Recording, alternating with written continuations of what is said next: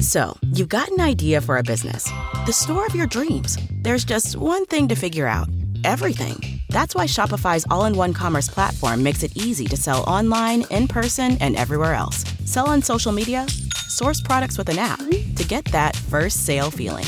It's the only solution that gives you everything you need to sell everywhere you want. So when you're ready to bring your idea to life, power it up with Shopify. Sign up for a $1 per month trial period at shopify.com/listen.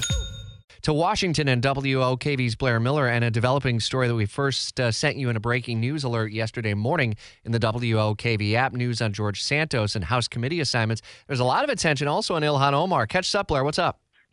Yeah, we're just a month over into the new year, and the House of Representatives really in a state of transition, but slowing down, what these committees are actually trying to get done, if anything, at this point. So Democratic Representative Ilhan Omar's days in the Foreign Affairs Committee might be numbered. The House Rules Committee approved and will soon hold a floor vote on a resolution calling for Omar's dismissal due to her past comments, including a 2012 tweet that said, "Israel has hypnotized the world." Omar, who apologized for her comments in a 2019 tweet, believes she would remain on the committee, or at least should.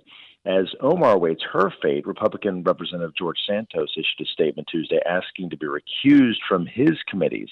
Santos's brief tenure in Congress has been shaken by allegations and investigations of financial wrongdoing and a resume that has been shown to be nearly entirely fabricated. But Santos says he's confident he'll be cleared and that he'll be more honest in the future. While Omar appears to have support from her party, some Republicans have called on Santos to resign. So, usually at this point, Rich, when we're into the House and the Senate back at work, they're having some committee meetings, and some of that's happening, but some of this really has been slowed down by what's been happening in the House. And I was looking through the text. Our former colleague, Jamie Dupree, was tweeting this out last night, saying there's no formal mechanism established by the resolution, at least, for Omar to go to the Ethics Committee. It simply says that any member reserves the right to appeal this removal. Is this likely to become some sort of a floor fight? It really could, and I think that's part of the issue here. There's really no formal plan as to what they do in a situation like this, which is why you're seeing it kind of slow down, and it likely will go to that floor fight and floor vote to see what happens here and really how they address this, and really look to see how the Democrats respond to this. All right, we'll update the stories that develops through the day. WOKV's Blair Miller, part of our team in D.C., will be reporting out any other developments through the day.